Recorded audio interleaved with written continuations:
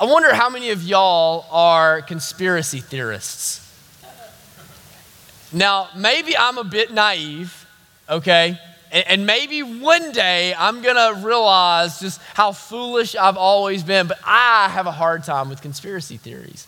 But I have some friends that are in my life that very much believe that the government is hiding aliens from us. That very much believe that Bitcoin is like the mark of the beast and is fixing to undo this whole economy of the world. I have some friends that believe and are convinced that the earth is flat and that it is a government conspiracy so that we can have NASA and they can pocket all of our billions of dollars that go to, that they believe literally, quite literally, that down in Antarctica there is a government guarded fortress there that is guarding the very ends of the earth that we could walk off of. Now, some of y'all are probably here and you're like, yeah, man, that's exactly right. But I have trouble, right? But the truth is that we love nothing more than a good conspiracy theory. You go on Netflix and you just begin to scroll through all the docuseries. The majority of the docuseries on Netflix are all about conspiracy theory. They're about JFK and whether or not Hitler's actually still alive and, all of these various things. And it's good for entertainment, but it's terrible for Bible reading. Because what we've come to do is we've come to take our fascination, and it's not a new fascination, but we have come to take our fascination with conspiracy theories and codes and decoding all of these secrets between the letters and between the words, and we've taken that thinking and philosophy and we've applied that to the way that we read the Bible. And so now the way that many of us are beginning to read the Bible is not as instructions to receive, not as life to gain, not as salvation to experience, not as joy to know, but rather as a code that we need to crack.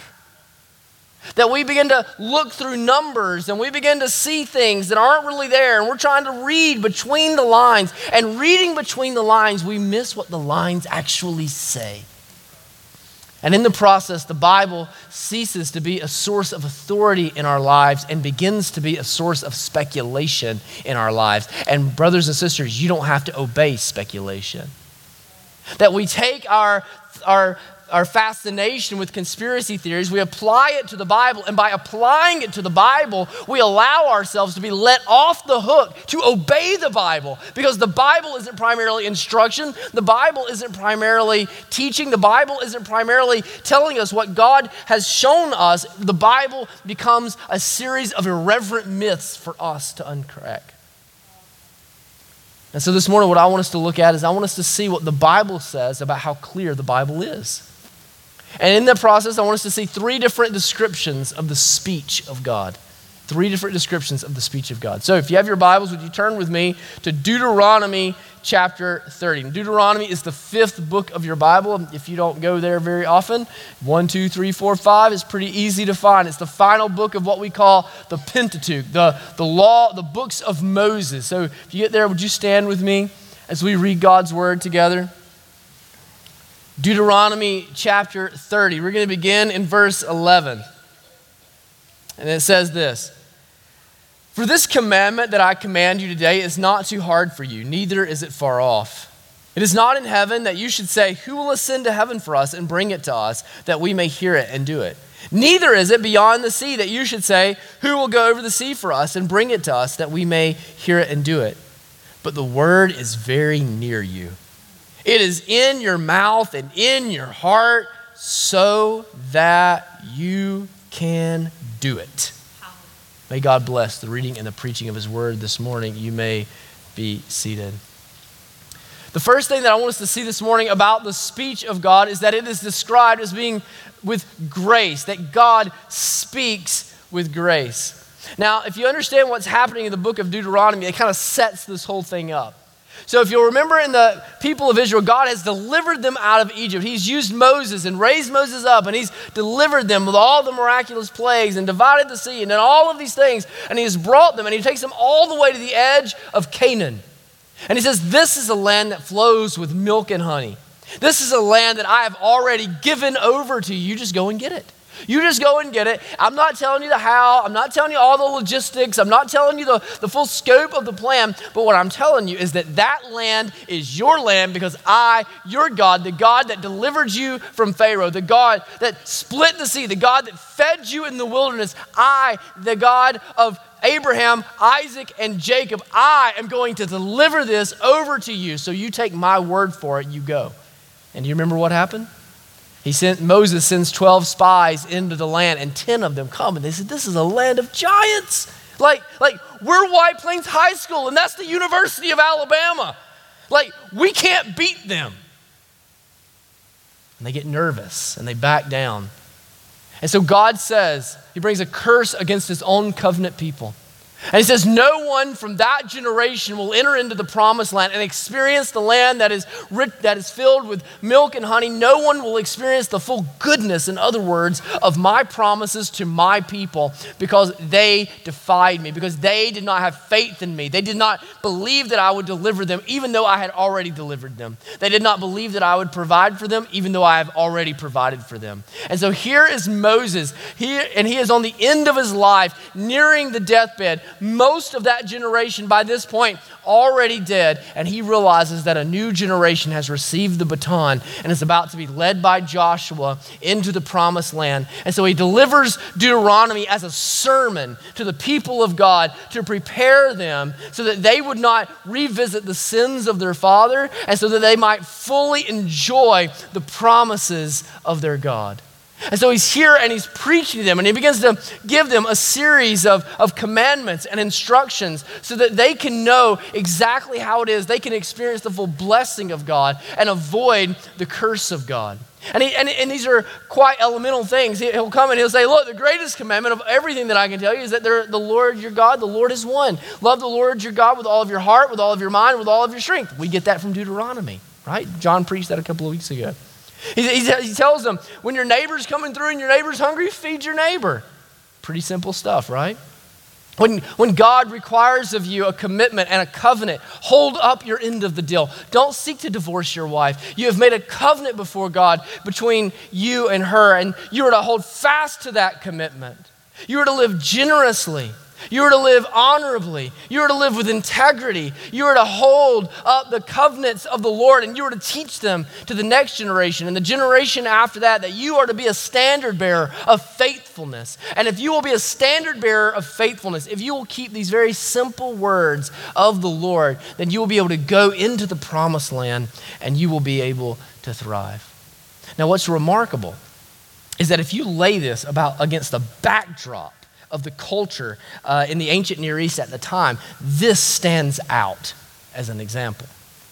So the gods of the time, they were not personal gods, okay? It was the sun, it was the rain, it was the earth, it was the seas. And so the gods would come and they would be happy with you and you didn't know why they were happy with you. They would be angry with you and you didn't know why they were angry with you. They would come against you and you didn't know why they were coming against you. There would be famine and you didn't know why there was famine. And there would be prosperity and you didn't know why there was prosperity. And so you were left to your own devices to figure out how it is that you could please all of these other gods. How it is that you could make the God happy so that the crops would come in. How it is that you could make the God happy so that the sea would be calm and provide plenty of fish. How it is that you could do all. And so they would offer, sometimes sacrifice their children in these pagan rituals. They would cut themselves with swords and hope that their God might pay attention to them if they were to make such a gruesome offering. You can read about this in 1 Kings chapter 18, right? They would make these offerings hoping that their gods would come, and sometimes their gods would listen and sometimes they wouldn't, and sometimes there would be plenty and sometimes there would be not enough. But they never heard from their God. Their God never told them what he expected. Their God never told them who they were. Their God never told them who he was, except the God of the Hebrews. Except the God of the Hebrews. In the beginning was God. And he created the heavens and the earth, and he made man on the sixth day, and he placed him in the garden. And what did God do? He spoke to him. From the beginning, this is who you are. This is what you do. This is who I am. This is what you avoid. The book of Genesis opens with the speech of God. And by opening with the speech of God, it opens with the grace of God. That God would tell you who you are and who he is and how you can relate with him and how you can enjoy him and know how to thrive and know how to fit within the design that he has made and know how to exist in a joyful relationship with him. This is grace from the beginning. And what Moses is wanting them to see is your God has spoken, unlike all of the other gods, and he has spoken with you with words that are not too hard for you, words that are able for you to understand. If you accept that verse 11 is talking about the living God, if you accept that this is the true God over all of the universe, the one who sits upon his throne and reigns over the oceans and draws the boundaries for them, if you accept that this is the living God that perched the moon and built up Everest out of his own dirt with his own speech, this is a description of just how wonderful he really is. This God who is so mighty, this God who is so sovereign, this God that is so holy is kind. He speaks to you. He's relatable. He's not distant. Many in our society today, they describe God, they would acknowledge that there is a God. They may call themselves agnostic or they may call themselves deists, but they would acknowledge that there has to be some original life source out there somewhere. But they describe him as a clockmaker, that he builds the clock and he winds it up and he lets it begin to tick, and then he steps back and he watches the world just play out in front of him, and all of us keep crashing into each other like ants in a little ant bed that's been stepped on. But Deuteronomy chapter 30 is describing something completely different. That God has come to you and God has spoken to you and God has said exactly what he needs for you to know and what you need for you to know, and that God has said it in a way that is not too hard. In other words, God wants you to understand your life. God wants you to understand who he is. God wants you to understand how wonderful he is. God wants you to understand the dignity that comes with being made in the image of God. God wants you to understand that. And to have a God so great and a God so powerful and a God so transcendent to want you to understand things as basic as that, does that not communicate how wonderful he is? One of the coolest parts about Deuteronomy is who it's addressed to. In Deuteronomy chapter 1, verse 1, the whole book opens like this. These are the words that Moses spoke to all Israel. All Israel. These are not just the words that Moses spoke to the priests. These are not just words that Moses spoke to the elite. These are not just words that Moses spoke to the intellectuals or to the judges or to those that were the elders gathered around him. These are the words that Moses has spoken to all of Israel as the mouthpiece of God. He spoke this to the children, and he spoke this to the elderly. He spoke this to the intellectuals, and he spoke this to the simple. He spoke this to the wealthy, and he spoke this to the poor. He spoke this to the Levites, and he spoke this to the Danites. He spoke this to all of Israel gathered around, because all of Israel has a relationship with Yahweh. All of Israel knows the wonder of this God, and God cares about them all. And so God has spoken so that the children can know. God has spoken so the simple can understand. God has spoken so that all of Israel can come under his word and know what he has to say. See, the Bible is written to ordinary people in ordinary languages. The Bible is written to ordinary people in ordinary languages. We think about Hebrew and Greek and all of that stuff when we study the Bible, but in its day, that was ordinary. That was ordinary. And it's amazing that you think about Paul, he opens up his letter to the Ephesians by saying the saints of Ephesus, all the saints, not the pastor of Ephesus, not the elders of Ephesus, not the deacons of Ephesus, not the wise of Ephesus, the saints of Ephesus, all of those in the church. He opens his letter to the church at Philippi, to all the saints in Christ Jesus in Philippi. The word of God was given to all of the people of God. You know what that means? You don't need a Yoda to tell you what this means. You don't need some guru sitting Indian style up on a hill to tell you what the word of God is. It's been given to you. It's been given to all of you. You can read it for yourself. You can read it for yourself. And we need one another and we need community. And there is skill in reading the Bible. I'm not diminishing any of that. But the truth is that if we have the Spirit of God and we have the Word of God, then we have access to the throne of God. That we have been given the wonderful grace of who the Lord is, to know him and to seek him, and to, as much as we know him right now, to know him better tomorrow. And as good as we know him tomorrow, to know him better next year.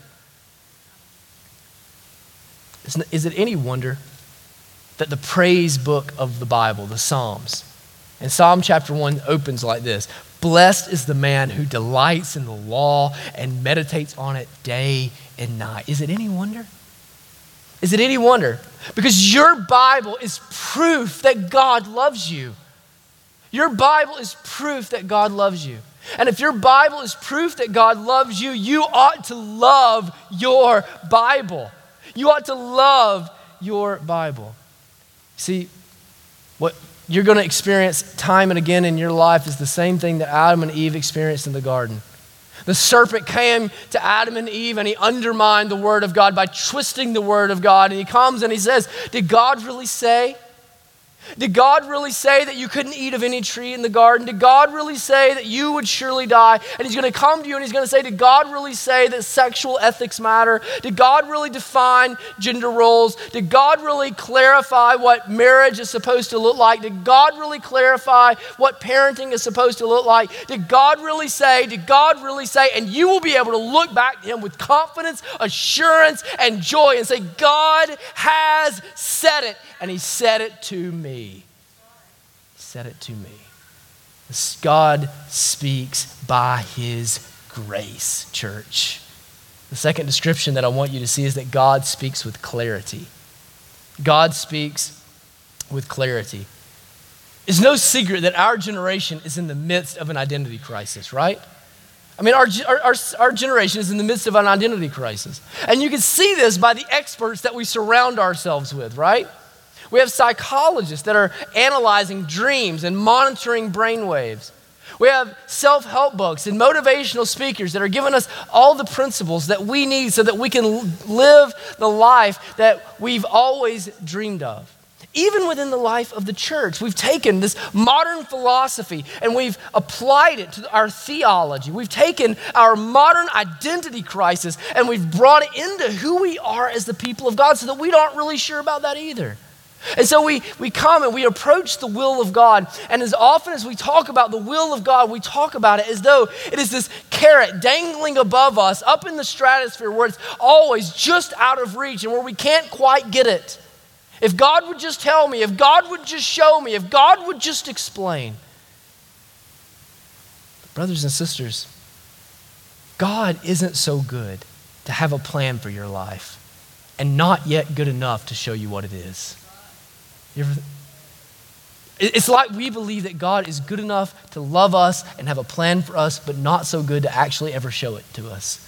Now, I don't think you get an employee handbook in the cradle where the Lord says, all right, Cody, this is what it's going to go. This is how it's going to go with you. I don't even want that.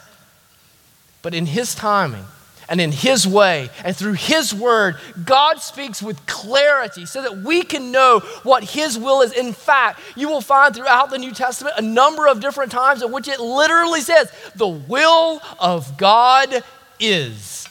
The will of God is. The trouble isn't that God hasn't told us what his will is. The trouble is that we've never read it, and when we've read it, it's not been what we've wanted it to be. But the Bible says with clarity, the will of God is. But now the gods of self-help and the gods of self-esteem and the gods of mysticism and the gods of modern psychology are no different than the gods of the ancient Near East. You had these indifferent, distant gods, and they would come and they were always hanging out in the shadows, dangling over you the potential for prosperity, dangling over you the potential for conquest, dangling over you how you might succeed and how you might reach. But Moses comes, and Moses says, you don't need somebody that can go up into heaven for you. You don't need somebody that can go across the oceans for you and to find out the answers as if they're hidden somewhere. What does he say? The Lord has brought the word near to you. The Lord has brought the word near to you.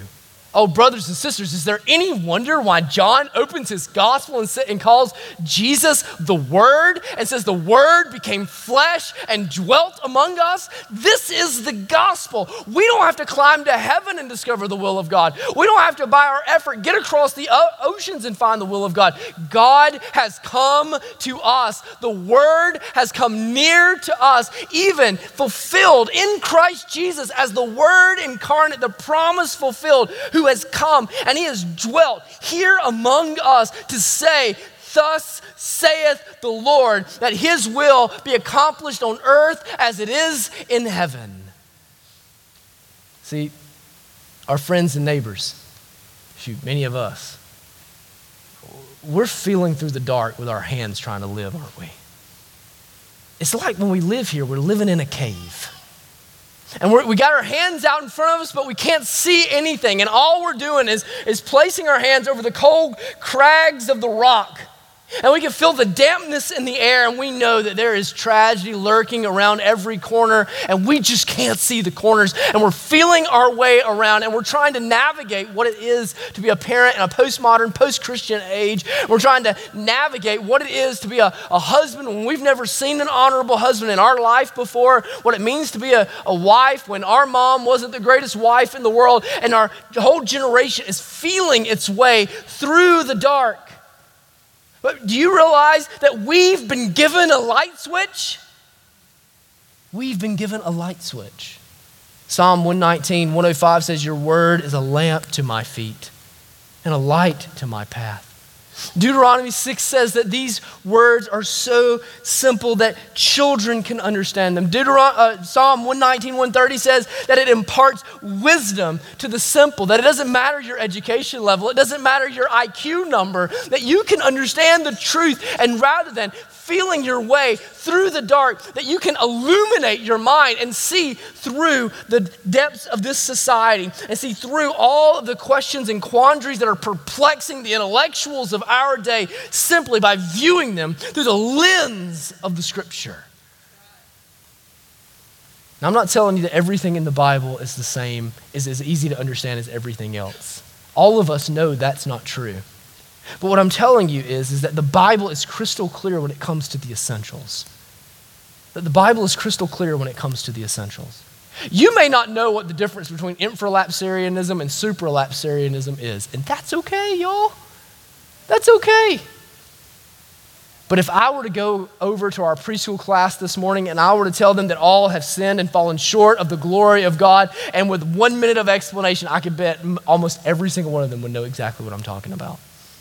That when it comes to issues of life and death, when it comes to the issues of salvation and condemnation, when it comes to the essentials of the faith and how to live an honorable life in the presence of God, to the glory of God, the Scriptures are crystal clear.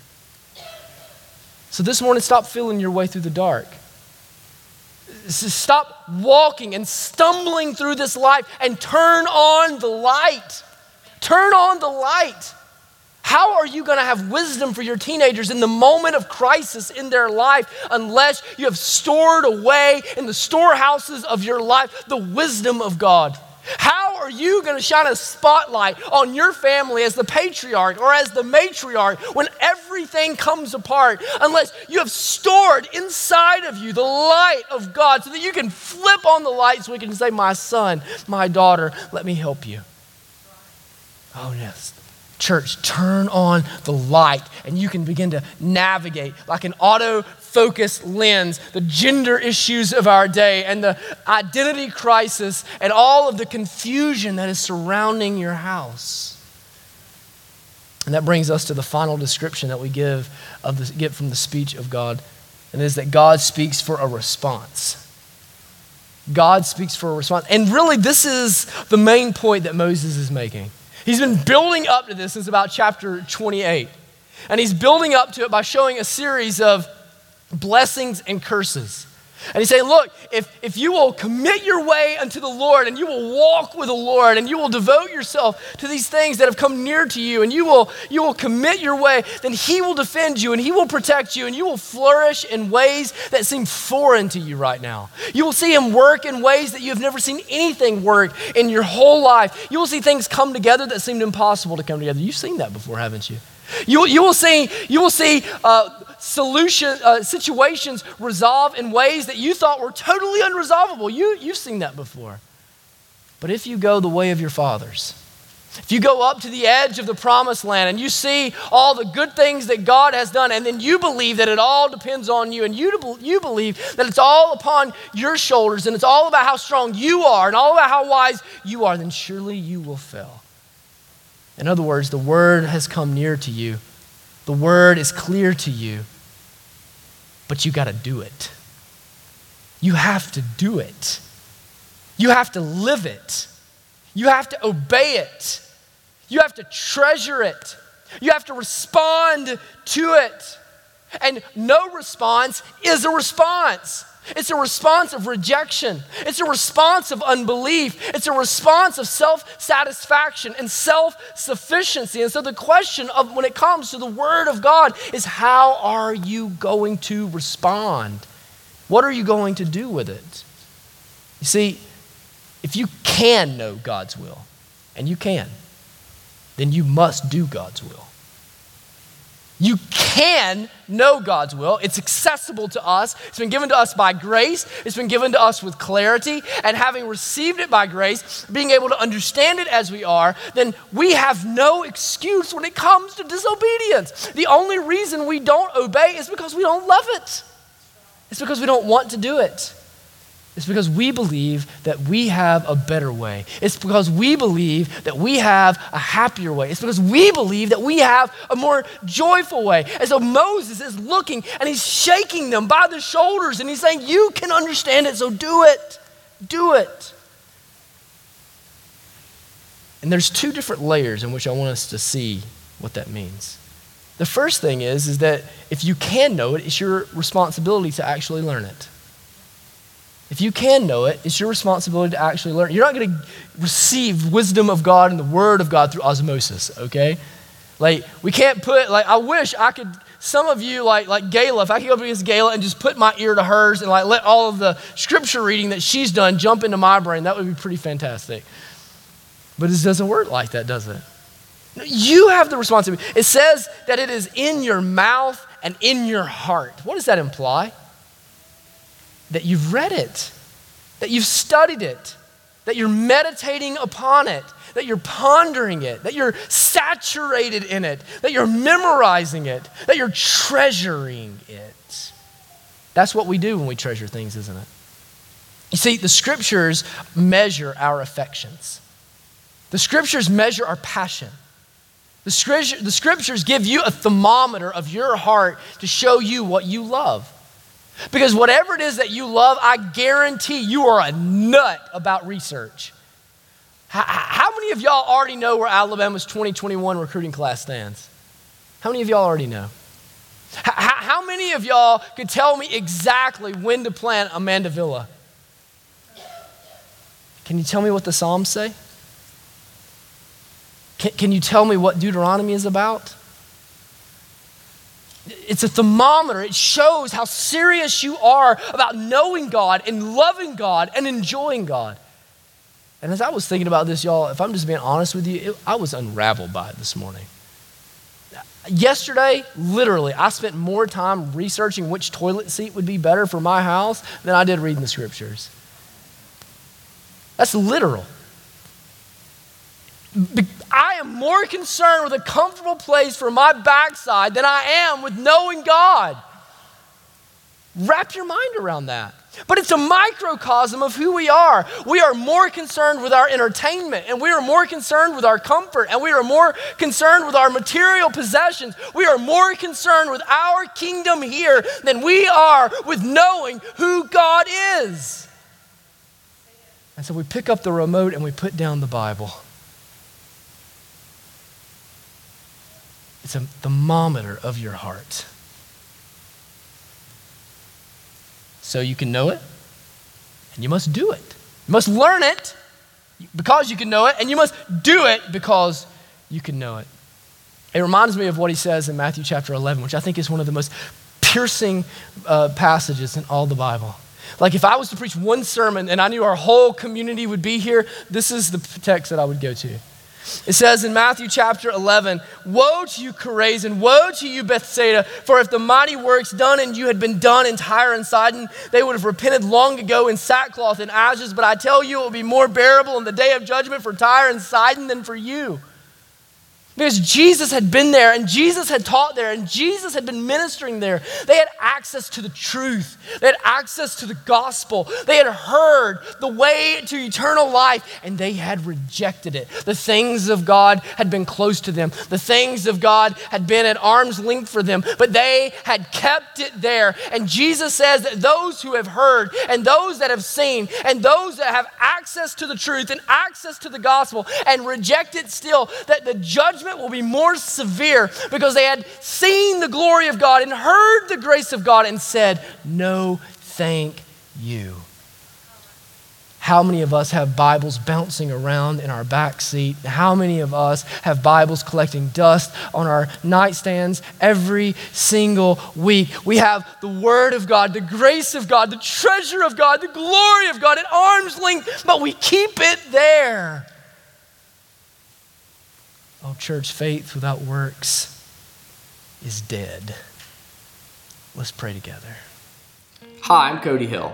I'm the lead pastor here at Iron City. Thank you so much for connecting with us online. I hope in the days ahead that we'll have an opportunity to connect with you in person. On our website, ironcity.org, you'll see a number of different opportunities that you have to connect with our church and opportunities that we're seeking to engage our community and minister to our church family. I'd like to especially invite you to come and be a part of one of our connection groups that meet at 9 o'clock immediately preceding our Sunday morning worship service. You'll find that we're not a perfect church, but we are a passionate church. We take following Jesus very seriously, but we try not to take ourselves too seriously. So I hope you'll come this Sunday at 10:15 and worship with us and let us get to know you a little bit better.